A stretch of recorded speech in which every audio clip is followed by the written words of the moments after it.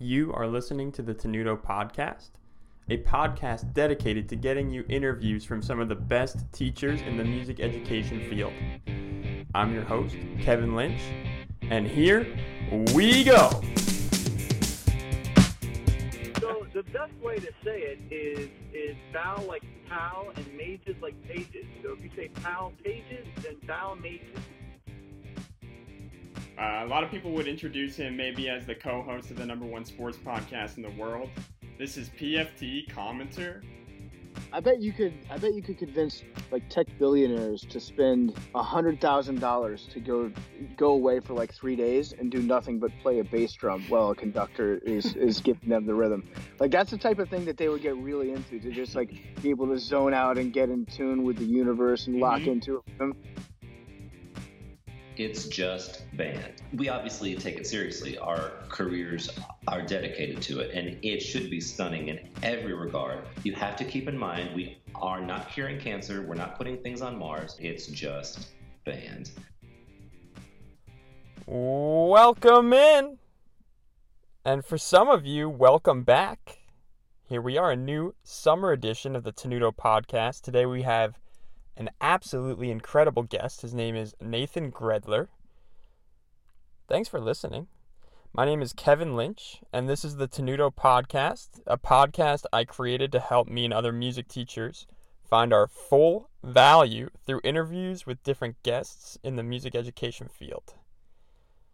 This is actually our first podcast since January. I hope you guys enjoyed. I know it's been some time, but feel free to go back and listen to that podcast with Randall Standridge, an amazing composer and educator. Hope you check that out if you haven't done so yet. And today, real quick, before we get into the meat of this podcast, we got some new intro music. Put some quotes in there, put a little bit of a different guitar spin in there if you like it. If you didn't like it, let me know on Facebook. Go and like the Tenuto Podcast page, check us out, and leave a comment under this episode's description. Let me know what you thought of Nathan Gredler, and let me know what you thought of this new intro music. Anyway, here we go. Let's get into it here. Today, Nathan Gredler, someone I've wanted to have on the podcast for a long time, finally joining the podcast. Fun fact about Nathan, he is the reason that I am where I am, because if he didn't leave his position, it wouldn't have been open for me to have. So Nathan started in that collaborative position that I was in between two schools, each school with kind of a mentor teacher. He's a James Madison graduate. He's an euphonium player extraordinaire. And he's been an incredible teacher in Stafford County for the past 9 years, going into year 10. It's interesting. The position that Nathan and I started in, the collaborative teaching between two schools with a mentor at each school, it prepares teachers really well. We had a really cool moment this year. Nathan and I were both selected as the teacher of the year at our respective schools. And I think that just kind of speaks to how well we were prepared in this initial position with, mentor teacher Arlene and Caroline. So, we're really proud of that. Nathan has been an absolutely amazing teacher for his students. He's incredibly impactful, not just for his students, though, who always seem to love band every time I meet them at an all-district, all-county. Some of them I teach private lessons to. But Nathan is also an incredibly impactful band director in our community.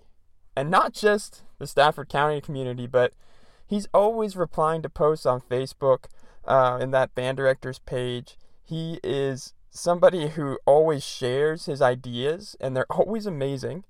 His new ideas, he creates PowerPoints.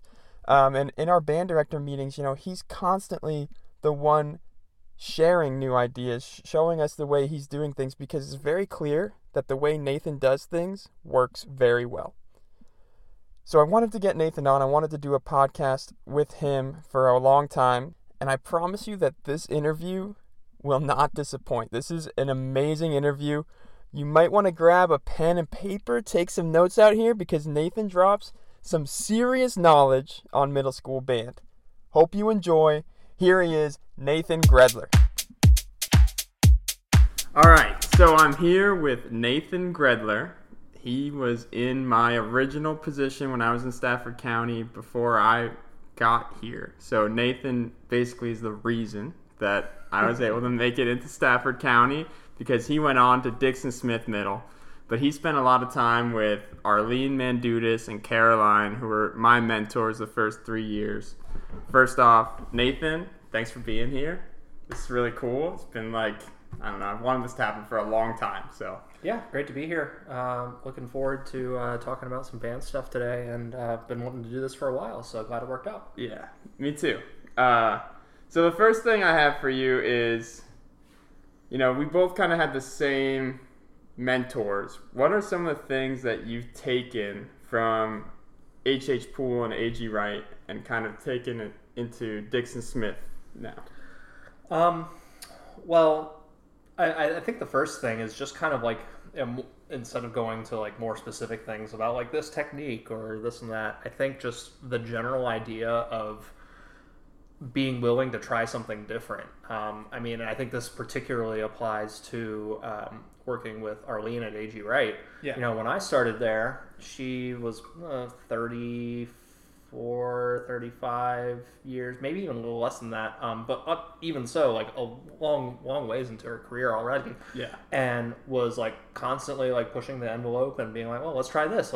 In fact, my first year there, I came in the middle of the year. I was a December grad. I started there in January. Mm-hmm. And I came into the middle of this thing where the 8th grade orchestra and the 8th grade band were combining together to be a full orchestra. And they were going to go to state assessment as that, which no one in the state had done or no middle school had done in the state before. Yeah. And so I walk right into the middle of this and I'm like, what's happening here? But that's just kind of like one example of a larger attitude of like, hey, let's try new things. Let's look into new stuff. And I think some teachers, they get well into their careers and they have their way of doing things. Yeah. And Arlene was always open to me trying new things and stuff like that.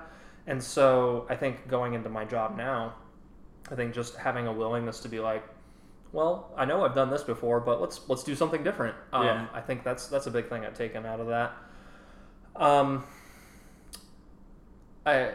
Collaborative teaching and just having to be able to play off each other in teaching. I haven't had an opportunity to do that. I would love an opportunity to have a co-teacher. I know you would as well.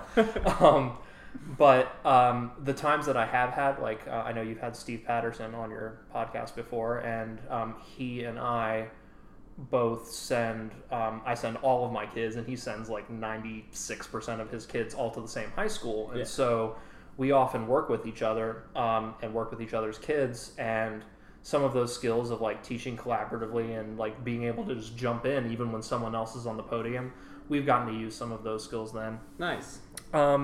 The last bullet point I put down for that was selecting literature. I think that's the biggest, one of the most important things we do. When you think about the amount of time that we spend in class, it's you want to make sure you're selecting the right stuff. And so, there's no these are the 3 things you do when you select literature, but just the approach of being okay, well, who do we want to highlight? Obviously you have sections that are, I've got really good trombones this year. I've got really good saxophones. I want to make sure to get something for them.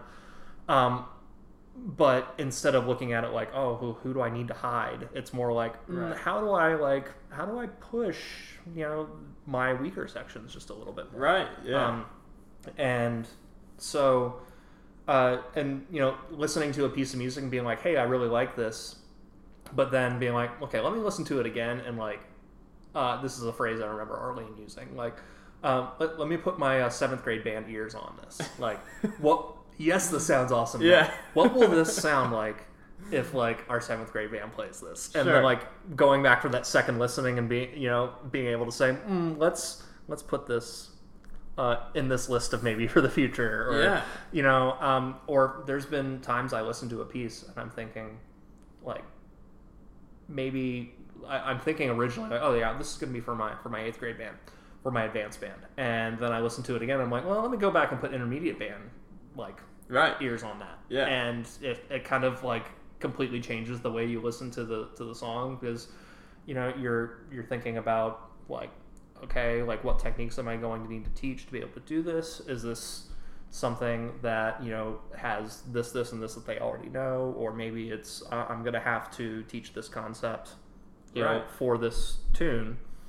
And so a lot of just selecting literature and having a variety of literature and things, that's also something that I felt very prepared for, I guess. Sure. When I went to Dixon. That's something that I haven't even thought about, but it's just like naturally happens. Like you have to pick music, and I didn't even realize what a pull she had on me in terms of picking music. Like these are my strengths, not hiding your weaknesses. Although I have thought that sometimes. That's a good reminder, Yeah, I mean, I have like definitely hidden my weaknesses before, right? But sometimes it depends on the situation too. I'm going to think about that differently for assessment than I am for my spring concert. Yeah, absolutely. So you're somebody who, I feel like you've got a really nice thing going at Dixon Smith, and you're not just doing things you learned from Arlene and Caroline, you're also doing your own things. Like, what are some things that you've done on your own that you wanted to do maybe, or you thought of while you were in this new job that you're really excited about? So there's one thing that I've done a couple of times and I should have done more, and I need to get back into it, and that's student mentoring. Having setting up some sort of system where older students can mentor the younger ones. Yeah. I did this my first year at Dixon when I came into Dixon Smith, and obviously like director change, some things are going to be in upheaval. Yep. I remember that year I had a smallest beginning group I had up till that point. And like 40 something, and I was very used to 80 to 100, right? So yeah, but they were beginners, so beginners were beginners. Like I knew what to do there. My intermediate band that year gave me so much grief. That was the one that was really tough with behavior and expectations, changing of directors. Band was fun and now it's not. All of that. There was that, and then the advanced band though. They were small, only 32 kids, but they could play. Yeah. And I figured that out really quickly. And so I had like a really strong advanced band in the first year at the school. Mm-hmm. And so in the second semester of that year, I had those students who wanted to come in during morning homeroom and, just sit with some beginners and work on whatever they're working on. If they were the same instrument, they could do instrument-specific stuff. A couple of them were strong enough that, if they were a flute player and they're sitting with a saxophone player, well, it's beginning band saxophone music. They could do enough to be able to help them, with their stuff. And I didn't force anybody to do it. I advertised it in advanced band. I advertised it in beginning band.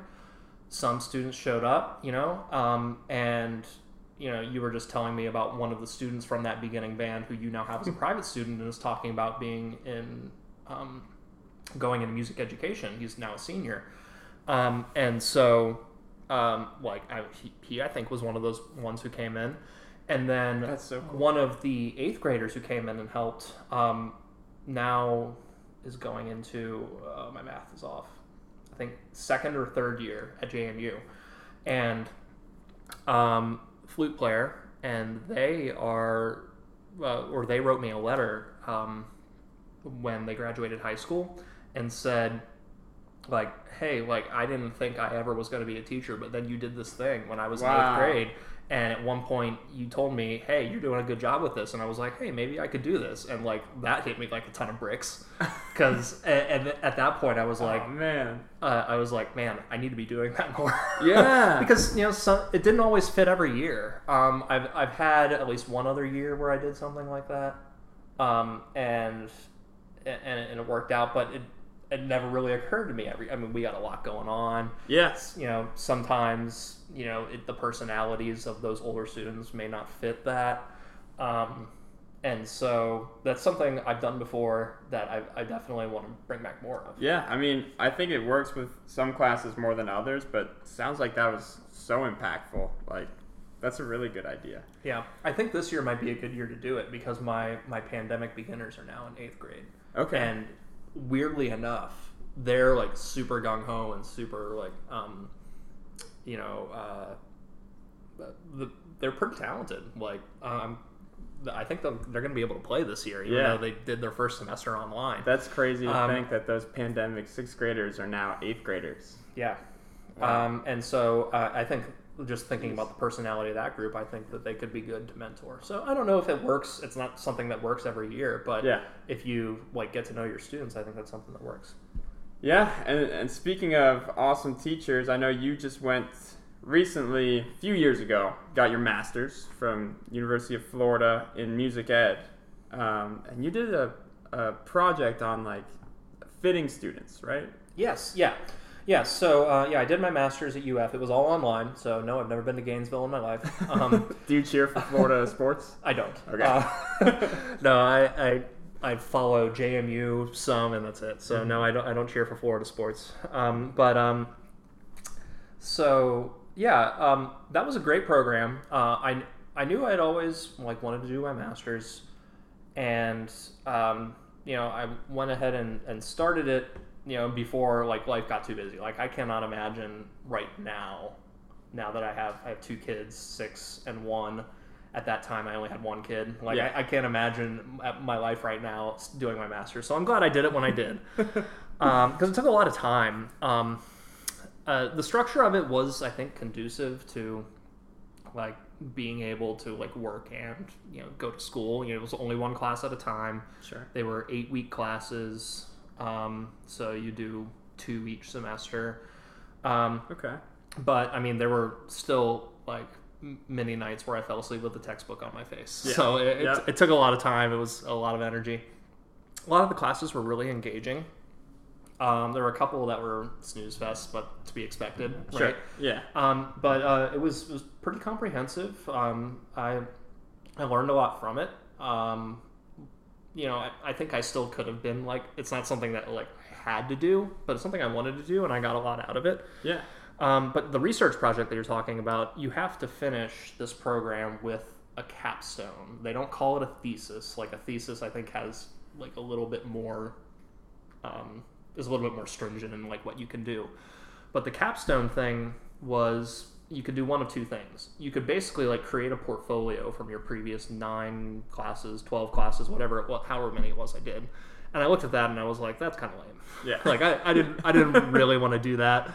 I could see if some people were just like trying to check the box of getting the degree. That's like, for those people. Okay, fine. Yeah.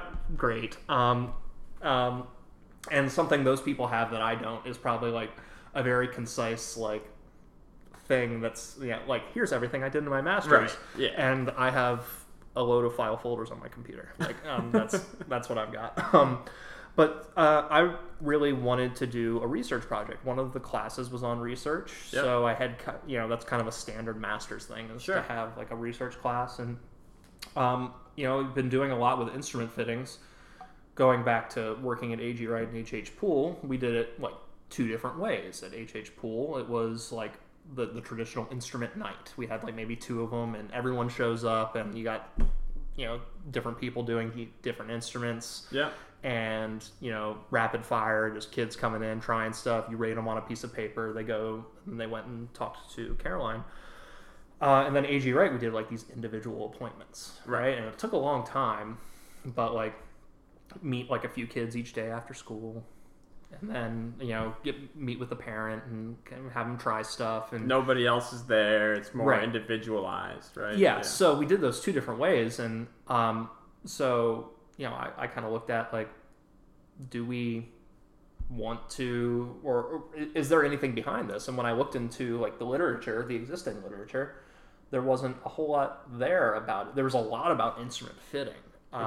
There was a lot there.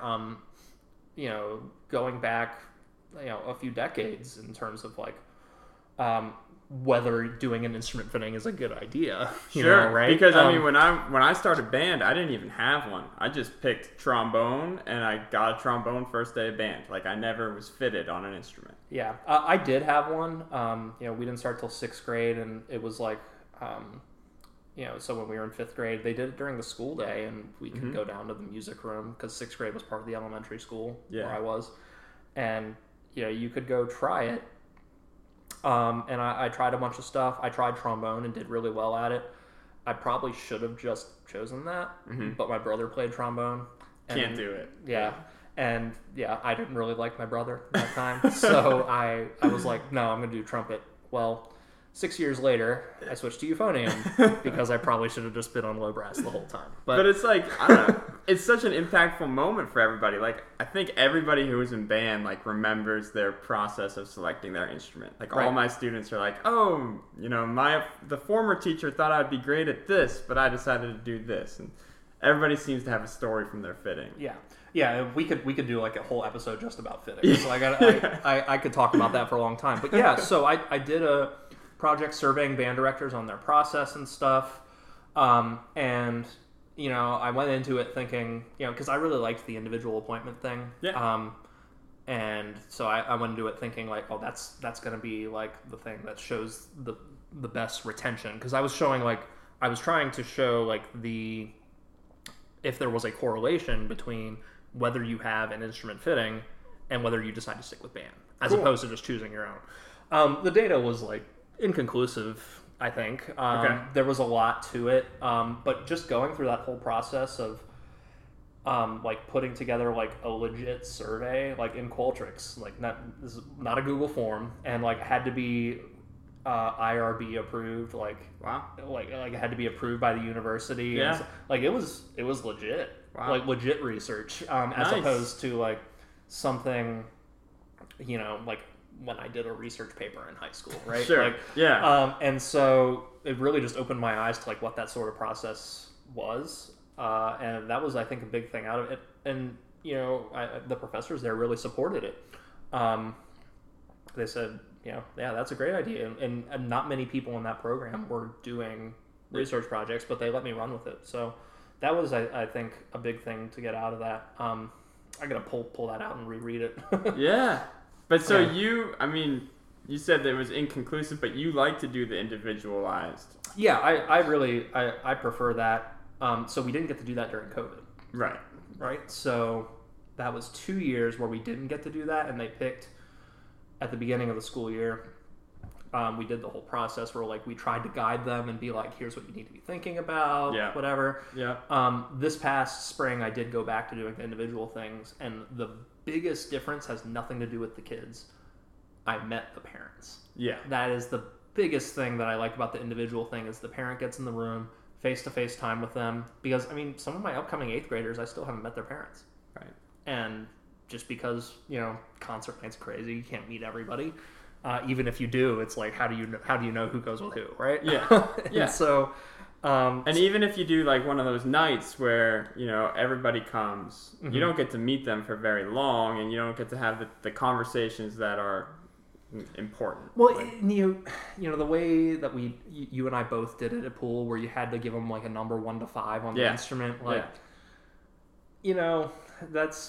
that always felt a little bit impersonal. Sure, you had to be honest. Yeah. But at the same time, when I do my fittings, I tell them, like, I'm going to give you a recommendation, but this is your choice. Yeah.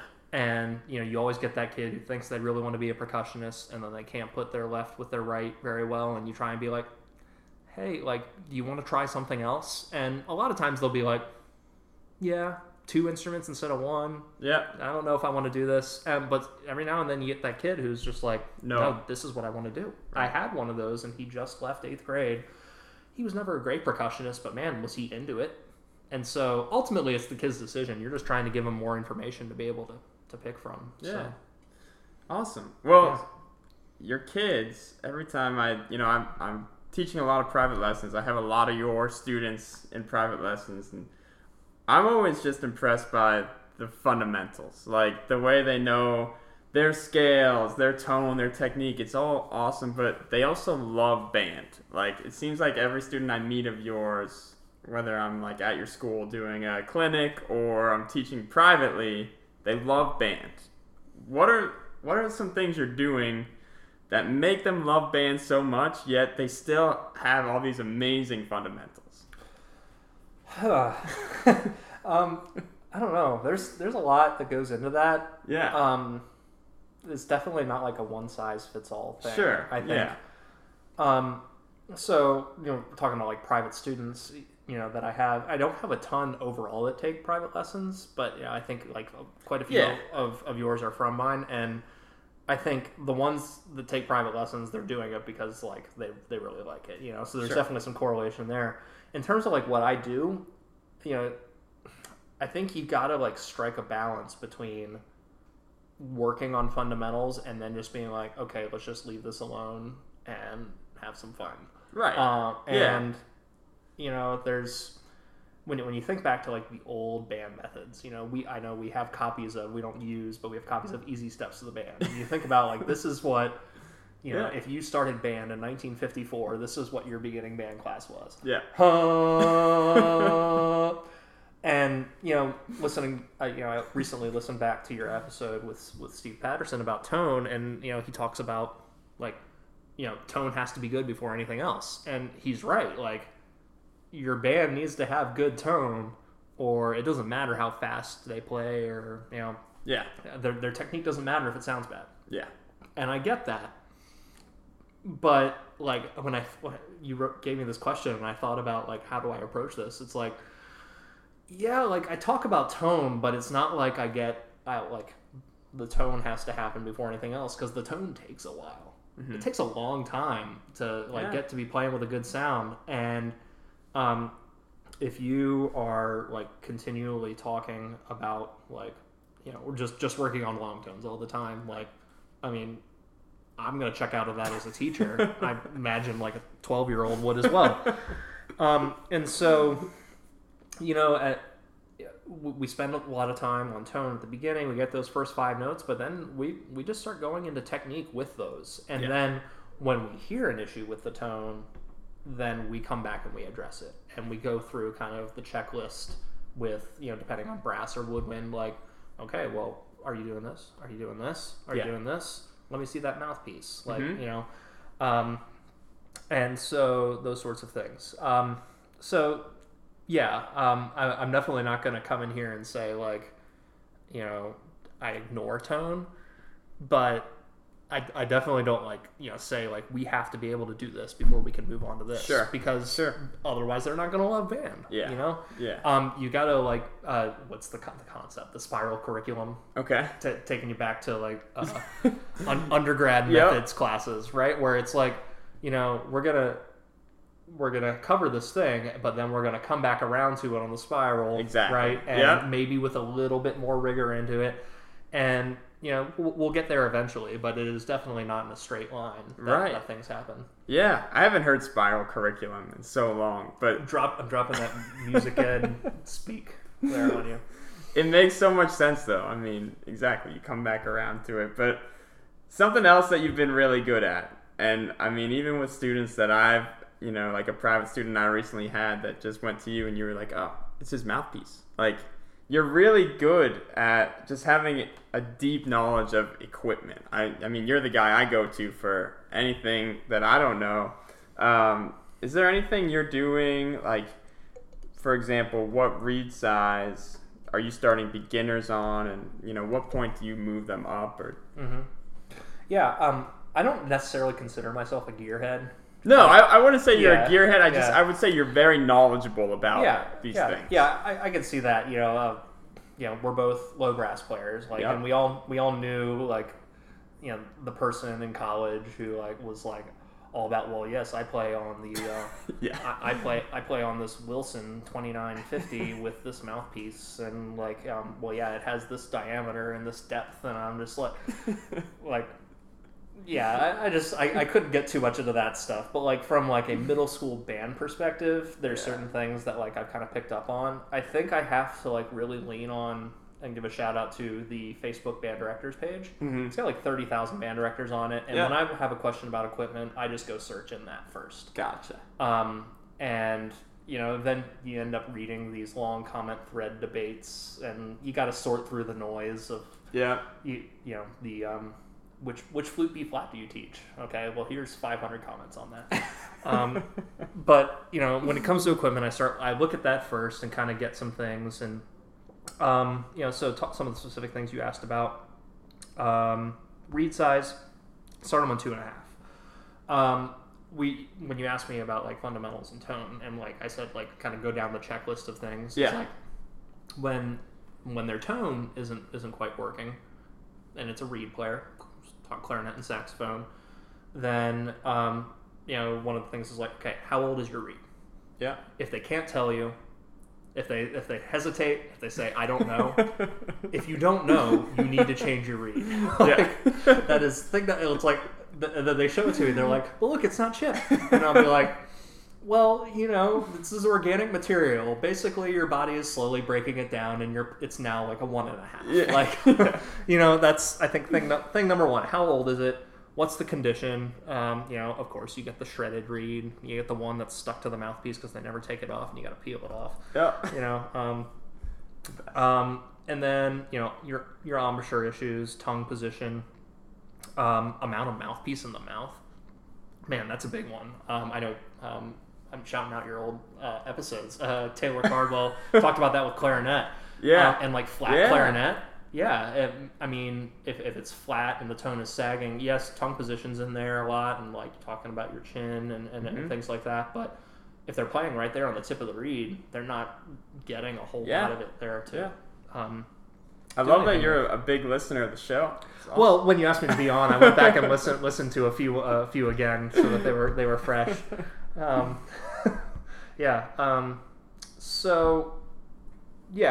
If their tone is really bright and shrill, then I'll pull from my stash of threes and be like, here, try this. Yeah. And just see, and then I tell them to get threes if it works for them. Nice. Next time they buy. And then if they're like, well, look, I have a box of 2.5s and there's 8 in it. Yeah. I'll be like, okay, give me 3 of them and here's 3 of my threes. Help them trade them out. I'll occasionally have clarinets try a 3.5. Actually, student of mine who was with you for beginning band and is now going into my advanced band gave her a 3.5 at the end of the year, just because she was trying to play up above the staff and stuff, and it was kind of getting that bright sound. Sure. And all of her fundamentals like super solid, like in the staff and everything. Yeah. And so I was just like, hey, like, here, try this. And she kind of struggled with it at first, but I think like needed that harder reed to be able to handle the higher register without it squawking at her. Nice. And I personally play on a 3.5, but I think it's just like brass player drops. Yeah, trying to play a clarinet. Sure. Like, there's no finesse there, So it's like I need the harder reed, or it's just not going to happen for me. Yeah. I always love walking in your band room, seeing your setup with like the tuba and the alto sax, clarinet. Like you got it all right at the podium. Yeah. Awesome. It inspired me. I tried to do something similar when I started at Heim. Well, I started buying instruments off eBay. Oh and for a trumpet, like I knew what I wanted because it was like the one that I played when I was at Pool. That was like the demonstration trumpet, and so like I just kind of scoured eBay for it, and then went up, got a flute, got a clarinet, was able to sort through all the noise and like kind of find stuff that had a good deal, and so looking for a saxophone. Still haven't done that yet. That's the one my kids get on me for the most. Yeah. It's me like, too, why don't you have a saxophone? Well, they always are like, play it on sax. And I'm like, well, I gave all my saxes out. Yeah, right. I only have 3 in my inventory. So, like, someone else is playing it. Yeah.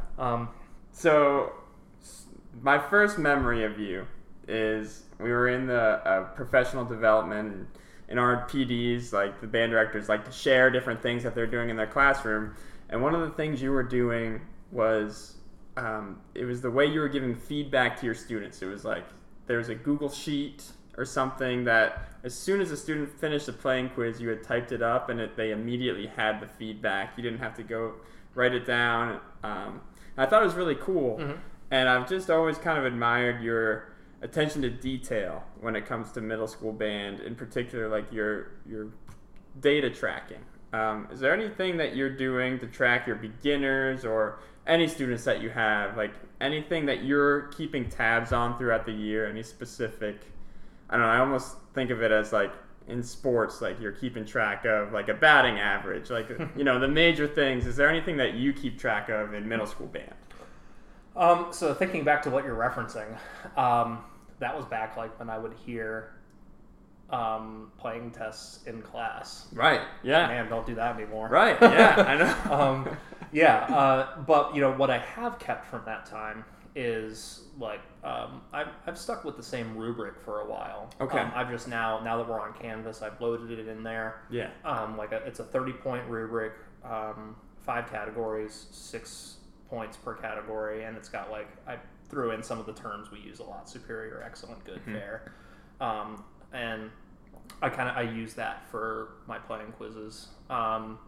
And so I think my 5 categories are tone quality, rhythm, note accuracy, man, I'm rusty. I know for the beginners, my 5th category is technique. Yeah. But for the older students, I changed that 5th category to musicality. Mm-hmm. Basically, is this musical to listen to? Not are you hitting every crescendo and dynamic? Yeah. Sure, that's in there, but that's the category where I hit with the beginners, hey, check your right hand position. That sort of stuff. And so I used to do that on Google Forms. Now it's just kind of a rubric built into Canvas. And then something when you asked me this question that I thought of was this past year. Well, our beginner classes looked a lot different. We used to have, our woodwinds and our brass separated, stick percussion in both or one of them, depending on however you wanted to do it. And now both classes were totally mixed instrumentation. And so, and we didn't have them every day anymore. We used to have them every day, 35, 40 minutes, and now we had them every other for 75. So, completely different class setup for beginners. Yeah. And had no idea how that was going to play out. And so, in the fall, when we got into the beginning of Essential Elements, I did picked out 6 exercises that I thought were the big ones, and put them. Made charts for the class, and so they could get up to 3 points for each of those when they turned in that. Got it. That assignment. They got 1 point if they turned it in. Sure. Great, you get 1 point for that. Doesn't matter how good or bad it is. Great. They got 2 points if they earned at least a B based on that rubric. Okay. Right, and they got 3 points if they earned an A. Nice. And so kind of just kept charts, and I just put X's on the charts. And it didn't even really say that on the charts, right? So I told them that once, and then I'm sure they forgot it. Yeah. But they're just kind of counting the points and watching. And so I had 3 beginner classes this past year, and so the classes, the class with the most percentage of possible points was going to get free homemade cookies. Oh. From me. So yeah, I'm not above bribing with food. And so, and that was just a way, rather than having a bunch of playing tests and just being well, here's your grade. I gave them something to grab onto, and it's fun. Some kids peer pressured ones and be hey, just I've heard you play that in class. Can you just turn it in? Right. And stuff like that. And so my older kids weren't left out. 7th and 8th graders did that. There were also 3 classes of them. They did that with passing off their scales memorized. Okay. And I had 2 8th grade classes and 1 7th grade class, and my 7th grade class wiped the floor with my 8th graders. Wow. They passed off 94% of their scales. Oh my gosh. Collectively. It was absurd. I think maybe the 8th graders saw it and just gave up. They was no, I'm not going to learn my scales. But yeah, stuff like that. Sure. Just trying to, keep them motivated. Going back to your question about how do you do tone and technique? Well, scale karate I've been doing forever. Sure. Going back to A.G. Wright and H.H. Poole, used to be a 7th grade thing. And then, this year 8th graders hadn't really done their scales. Yeah. Because of the pandemic here. And so they kind of got lumped into that. So that's how that went. Yeah. Cool. All right. All right. So last question for you before rapid fire. And this is something that I've basically asked everybody that's been on the show. If you could go back in time to your first year teach yourself, what advice would you give yourself? Chill out. I used to be way more serious about this than I needed to be. Sure. I would get really mad when like things didn't sound the way they would, or like or like when a kid would quit, I'd be like, man, that it would just bum me out, and I probably yelled more in my first few years than I do now. It's just kind of like, I would get really bummed when the concert didn't go as planned. I'd be like, man, we played that so much better, man, that sounded and now it's just kind of like, I accept that that's going to happen because they don't have the performance experience that I do, right? Like, you're going to have some duds. Man, I had some duds in college. Yeah. Forget about high school. Like, my senior recital, I did not play as well as I could have. No. By far. Yeah. Like, but at the end of the day, like, how it went didn't really matter. It was more like about the process. Mm-hmm. And so now I think I'm a lot better at seeing the forest for the trees. So, if I could go back to first year teacher self, just, at that point, it's like, band is my life, right? And it's not for these kids. Like, they're seeing what it's all about. So help them see the process, help them see that they got better. That's awesome. So, something that I do to help with that, I actually forgot to do it this past year, and so I have to remember this fall. When they get to the point where they've been playing their instrument for like 3 weeks and they can maybe play like number 10 in Essential Elements or something. Yeah. Record the class doing it. Right? And stick it on YouTube with like an unlisted link. Mm-hmm. Send it to the parents to be like, excuse me, look, they're doing things. And then just hold on to that video. And then pull that out at like the end of every school year. And just be like, I know like that concert didn't go as well as you'd hoped, but remember this. Right. Oh, that's such a good idea. And they'll be like, oh my gosh, is that what I looked like? Like, they're not even concerned with the sound at first. They're just like, oh my gosh. Because, of course, they've all grown like 10 inches. Yeah. And, that's such a great idea. I'm totally stealing that. Yeah. So, and I forgot to do it this past year because, beginning band was so different this past year. But I'm definitely doing that again. And yeah, so my advice to first year teacher self is just chill out. Just chill out. It'll be fine. I love that. I've definitely noticed that you've kind of, not that you were ever like super intense, but you just seem to be more, you seem to really enjoy what you do. And in a chill way. So, yeah, I won't pretend it's like 100% of the time. Like, my students have definitely seen me get like really intense, like in rehearsal and just like, let's go. But, I definitely try and like leave it in that class period if things are a little bit frustrating, and then we just pick it up on the next one. So all right, man. So the final segment of our interview, we've got some rapid fire questions. All right, ready. Just gonna throw some questions at you. Let's see, I've got 1, 2, 3, 4, 5, 6. I have 7 rapid fire questions. Okay, ready to go? I'm ready. All right, first question: what's your favorite month of the year? Favorite month would have to be June. Okay. June. Why? It's summer, right? Summer's got to be in there, right? Summer. I don't have work. I'm at home, right? But it hasn't always hit. It hasn't hit like that dog days of summer, 95 degrees and humid Virginia heat. Right. Fair. So like I think June. Okay. Have you ever gone viral online?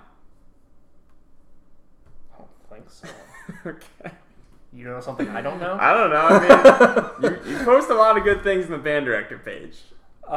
Yeah. If you consider going viral, like I got a solid 40 likes on a comment in a thread there. Like, sure. Yeah, I went band director viral. All right. You never know. Some people have some videos or something. Let's see. What's a piece of advice that someone told you that still resonates with you today? My college euphonium professor. Sing, buzz, play. Sing, buzz, play. Love that. Or play, buzz, play. If you got a kid who doesn't want to sing, play it, buzz it, play it. Works every time. Love it. How many cups of coffee do you drink per day? 3, because that's how much fits in my Contigo mug. Okay. So like and like a cup on a coffee maker I think is actually 6 ounces. So it's not even so like I guess a cup of coffee is 6 ounces technically when you talk to coffee makers, right? But if I do 4, it doesn't fill the mug, right. or it's too much for the mug, so I do 3. And it's really 1 because it's just 1 Contigo mug. Yes, 1 yeah, right. Yeah, I'm not doing any of this Keurig at work stuff. I can't drink the Keurig. All right. What did you do for the 4th of July? What did I do? We just hung out at home with the kids. Blew up like a little rainforest pool thing. Put it in the backyard. Nice. Played with some water. It's great. Grilled some hot dogs and burgers. It's the ideal situation there. Yeah. Favorite season of the year? Fall. Okay. Last question. Because you're a noted Orioles fan. Okay. Give me your prediction on the final standings of the AL East this year. All right, New York's won. That's obvious. They have a 14-game lead as of tonight. It is July 7th. Today's the 7th? Yeah, today's the 7th. Yeah, right. So they have a 14-game lead. No one's catching them. And then you got Toronto, Red Sox, Tampa Bay. They're all within a game of each other right now. Right? Can't count out the Orioles. I mean... Well, I'm getting there. Okay. I'm getting there. Yeah. So, I think second place, I've got Toronto. Third place, I've got the Red Sox. Because this is like non-binding, I'm going to say the Orioles are going to catch Tampa. Wow. They're 6 games back of them right now. They're playing well. Yeah. This could totally get blown up if they have like not a great July, and they end up selling at the deadline. But at this point right now, it's like they can't make a decision on the deadline right now. So, and they face Tampa 7 games this month. Okay. So if they can go like 5-2 in those games against Tampa, and Tampa's had so many injuries. Yeah. Like Tampa's a good team. Tampa's always a good team with like guys you've never heard of every year, right? Yeah. So, but I'm going to go out on a limb and say they're able to catch Tampa. Wow. I'm not going to go out on a limb and say they're going to be in that playoff spot that they could be in, because that's too hot of a take. Yeah. Okay. Regardless, like they're going to make I think a 20-game improvement over last year, and I'll take that, because I just wanted them to not lose 100. Yeah. There you go. Well, Nathan, I mean, we're very lucky to have you in our county. You're like a freaking encyclopedia when it comes to band. Like, I love just asking you anything. You always have an amazing answer. Thank you for doing this. This was amazing, and I'm going to listen back to this because so many good things were said in this. So, seriously, man, thank you a lot, and appreciate you. Yeah, appreciate it, man. Hope you tune in next week.